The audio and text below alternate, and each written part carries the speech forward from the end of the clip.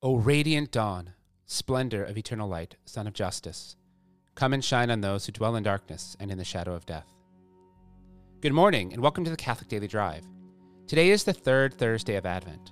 We are praying for the Catholic schools in the Diocese of Portland, Oregon, and for Little Flower Catholic School in Pensacola, Florida. Today in the Gospel, Mary visits her cousin Elizabeth. God, come to our assistance. Lord, make haste to help us. Glory to the Father, and to the Son, and to the Holy Spirit, as it was in the beginning, is now, and will be forever. Amen.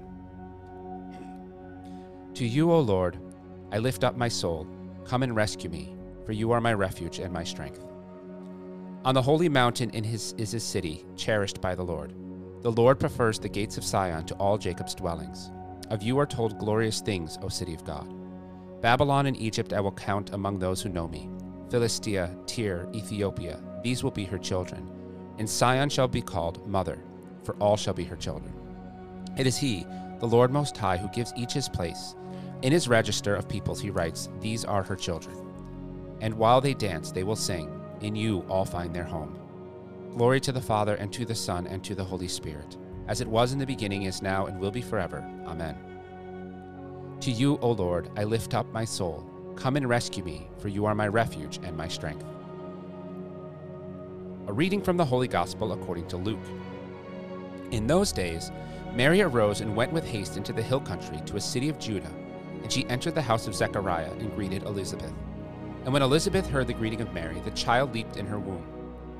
And Elizabeth was filled with the Holy Spirit, and she exclaimed with a loud cry, Blessed are you among women, and blessed is the fruit of your womb. And why is this granted me, that the mother of my Lord should come to me? For behold, when the voice of your greeting came to my ears, the child in my womb leaped for joy.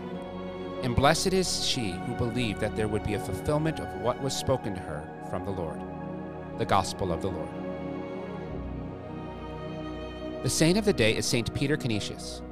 Peter lived during the Protestant Reformation, and as a well-educated and well-spoken man was given the task of literally carrying the decrees of the Council of Trent to the European bishops.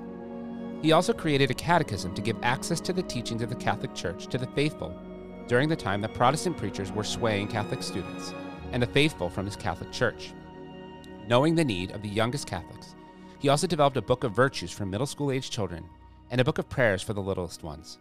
His pastoral concern was that all would truly know Christ in his church.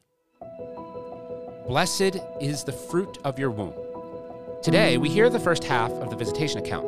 Elizabeth is filled with the Holy Spirit and exclaims, Blessed are you among women, and blessed is the fruit of your womb. The first part of the Hail Mary is just from the words of the angel, God's messenger. The next part from the Holy Spirit working through Elizabeth. Why do we pray the Hail Mary? Because they are God's words. They lead to one place, Jesus. John Paul II reflected on the prayer, the Hail Mary, and said that the prayer itself culminates with the name above every other name right at its center. Sometimes we rattle off this prayer, not considering what it says. At the name of Jesus, every knee should bow in heaven and on earth and under the earth, and every tongue confess that Jesus Christ is Lord to the glory of God the Father. Those aren't my words. St. Paul's in his letter to the Philippians. Pray the Hail Mary today in your homes, in your classrooms, but do so stopping to consider where the words are coming from and how they are leading us to understand God's love for us in the person of Jesus Christ. Praying one Hail Mary slowly and meditating on the words is a great meditation. Yes, we meditate on the mysteries of the Rosary, but within this meditation are several meditations themselves, the Hail Mary being one of them. We continue to pray for all of our partner schools, dioceses, and for our generous benefactors, asking for God's guidance through the intercession of Our Lady and Queen as we pray. May the Virgin Mary help us to open the doors of our hearts to Christ, Redeemer of man and of history.